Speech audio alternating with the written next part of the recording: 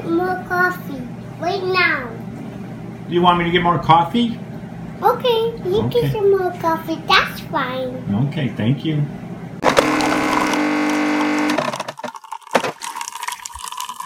I, of course, am Mary B's number 5 son. I have 4 older brothers, Jim, John, Joe, Jerry. Noise you heard at the beginning, that's my coffee maker, Rhonda. When I need a cup of coffee, I always say, of course, help me, Rhonda.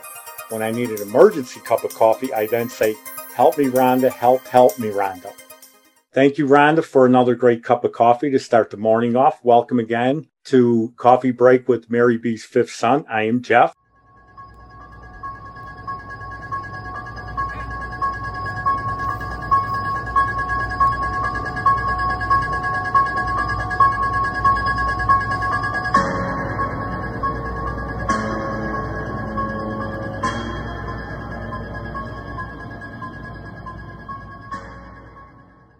All right, let's get rolling with this week, episode number 128, season 4, episode 8. Yikes. First of all, sad news, Richard Roundtree passed away, a.k.a. Shaft. Who's the cat that won't cop out? So here's a little taste of theme from Shaft, Isaac Hayes, a great song, a great movie, a great actor. So R.I.P. to Richard Roundtree. I think it was even in the remake with Samuel L. Jackson that they did a few years back.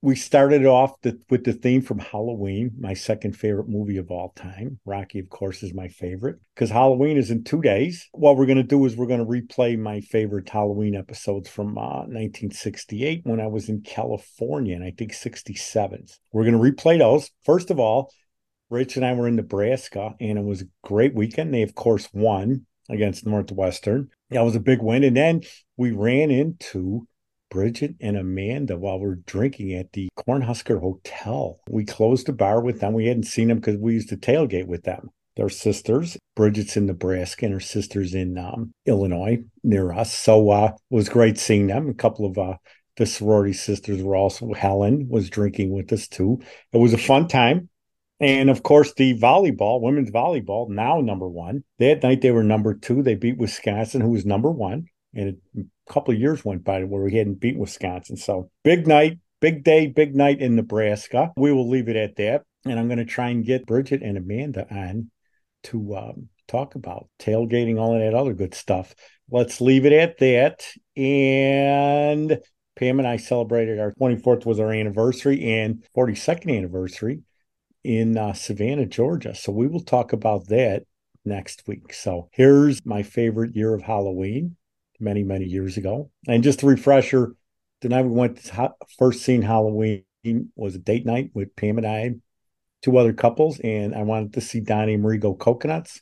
Got outvoted 5-1. Went to see Halloween. And the rest, as they say, is history. And enjoy this episode, and then we will have a fresh one next week. So again, R.I.P. to Richard Roundtree, a.k.a. Shaft. Growing up happens in a heartbeat. One day you're in diapers, next day you're gone. But the memories of childhood stay with you for the long haul.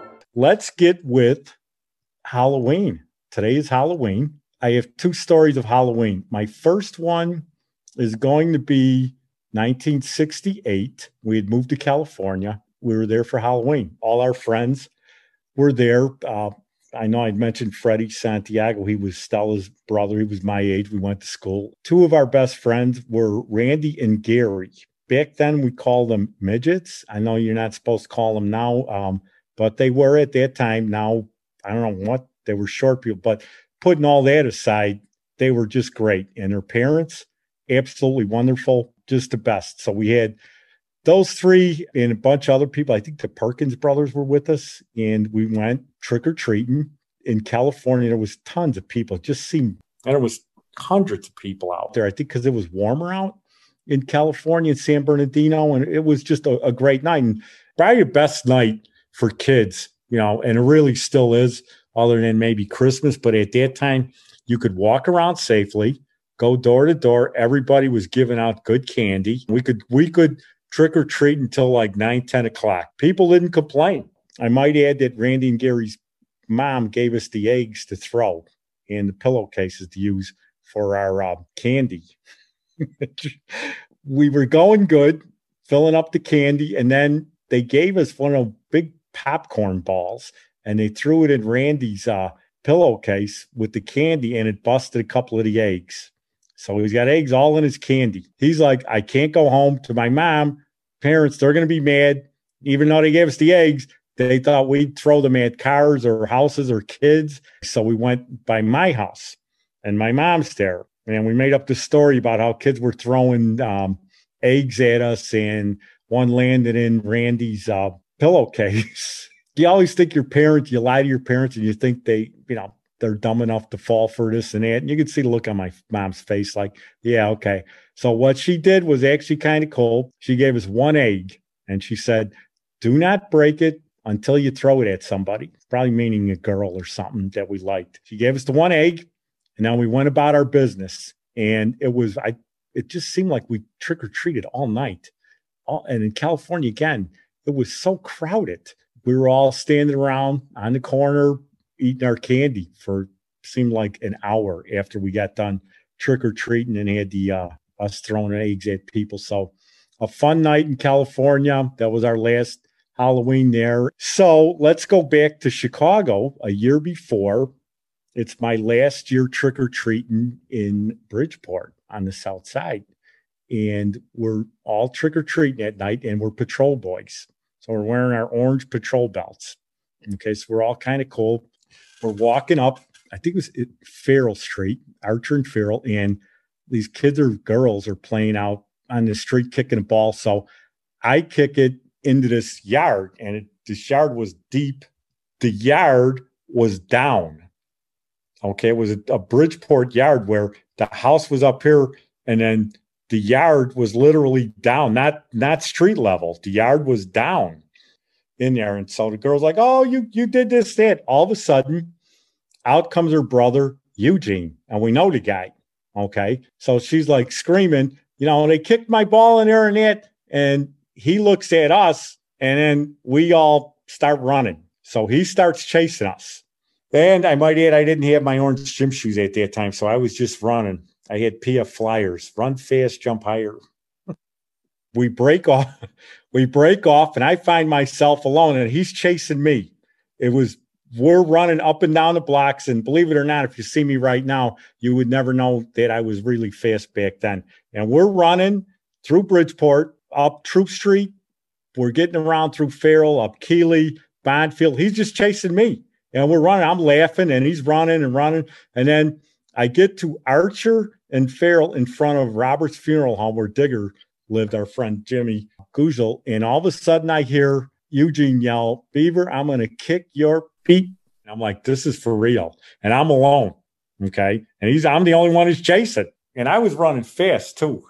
And he was goofy too, Eugene. But he's a nice guy. But I think I caught him at a bad time when he came busting out and his sister's screaming and we kicked his ball. And that's when I realized I'm in trouble. I stopped laughing and I'm running and he's chasing me. And I turn the corner and I get up Troop Street. And I'm thinking, I got to get to Mo's house. His stepdad, John Rock, is a detective. And I'm thinking it. And I'm also crying. I'm beginning to cry. I just get to Mo's and then I look, his next door neighbor is the Jaramas. Okay. And my brother Jerry's best friend at that time was Kenny Jarama. And the door's open. They had like a glass door, storm door that, they had the main door open for trick-or-treaters. And I see Mr. Jarama sitting there. I get there and I'm pounding on the door, yelling, Mr. Jarama, Mr. Jarama. And then it was almost like in the movie Halloween where he's chasing Jamie Lee Curtis and she can't find the keys. And she's pounding on the door for little Tommy to open the door. Tommy, open the door, open it. Well, that's me. I'm pounding on the glass door for Mr. Jarama to come out. He's on the couch and I'm pounding. I see him in like his chair. And just as Eugene gets to the porch, he grabs me and Mr. Jarama pops open the door. He grabs Eugene by the neck and he's like, what are you doing? And Eugene's like, they kicked my ball, my sister's ball into the yard. And he's like, so you're going to beat him up? He goes, that's not going to happen. And he had him literally by the neck and looked like he was going to punch him. And then he looks at me and I'm crying. I am really crying. He looks at me. He goes, you okay? I go, yeah. I said, I just want to go home. I'm crying. He goes, okay. So he looks at Eugene. He goes, you're staying here. He goes, and you points to me. He knew who I was. I was Red's brother and Mo's friend. So he goes, you go home. And he goes, he goes, where do you live? I go, over on Haynes Court. He goes, and looked at Eugene, you stay here. We're going to stay here for 15 minutes. And he looks at me, you got 15 minutes to get home, and then I'm going to release this guy. And he looks at Eugene, he goes, you touch this kid, you're going to get it. I ran home. I was bawling my eyes out. I got home. Oh, what I forgot, Dad, was I was running with my bag of candy. So I never dropped that candy. I think I would have beat him home if I didn't have all that candy. So when I got home, I'm sitting on the front porch and I'm like crying. But you know what? I had to have some feel-good candy, like Three Musketeers, all of them little candies and everything. So I felt a lot better. And you know what? I never talked to Mr. Drame ever again after that. But I did see Eugene about 2 or 3 days later at the parking lot or in the schoolyard at St. Barbara's. And he come up to me. He goes, you're so lucky that Drama stepped on. I go, well, I said, yeah. I go, but, I did beat you around the block. He goes, I'll admit that. He goes, you were running pretty fast. He goes, I almost got you on Archer and Bondfield, which I still don't understand why I didn't turn left to go run home, but it was actually kind of fun. It was kind of like in Sandlot where the dog is chasing Benny the Jet Rodriguez through the neighborhood. That's what it was with me. He was chasing me, and he just, we actually laughed about it. We were over it. He's like, my stupid sister, with that ball, I just came out. I was mad and this, and I go, I didn't know what to say. I was just a kid. So, and one thing I loved about Halloween was the day after, because we went to St. Barbara's. We were, the next day was All Saints Day, November 1st. So what we used to do is we'd be off and we'd lay in bed, me and my brother Jerry, and we would just eat candy and swap, ones we like back and forth with each other, throw them at each other, and just that I miss about Halloween. But those are my two, besides being my second favorite movie of all time, Halloween. Oh, I don't think I ever mentioned how I ended up seeing the movie Halloween. When Pam and I were dating, we were out with two other couples, and we were trying to decide which movie to go see. I wanted to go see Donnie and Marie Go Coconuts, and I got outvoted 5-1. And then they all said, the other 5, including Pam, let's go see Halloween. Pam doesn't, at least now I don't think she likes those movies, but we went to see that, and they were scared shitless, for lack of a better word. And when I got home, I opened in Bridgeport, my apartment. Believe me, the lights went on real quick, checked all the rooms.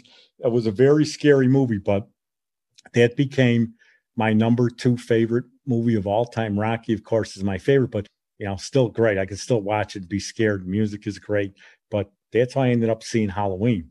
And one of my favorite holidays, and those are my 2 favorite stories for Halloween. There's other ones, but not as good as that, especially the one Eugene chased me around. That was fun. But the one in California with Randy and Gary and Freddie, that one will always be my best Halloween. It was so great. All right. We'll talk to you next week is November. All right. Let's see. Count me out.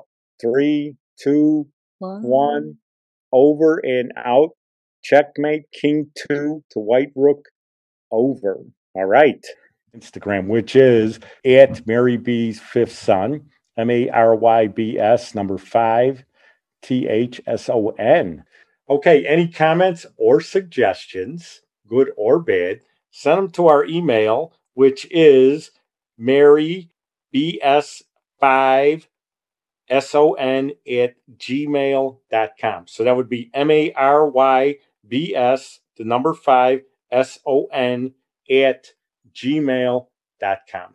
To my mom, again, who always said 2 things will make a day go by better. Coffee and a smile. If you put those 2 together, you're going to have a good day.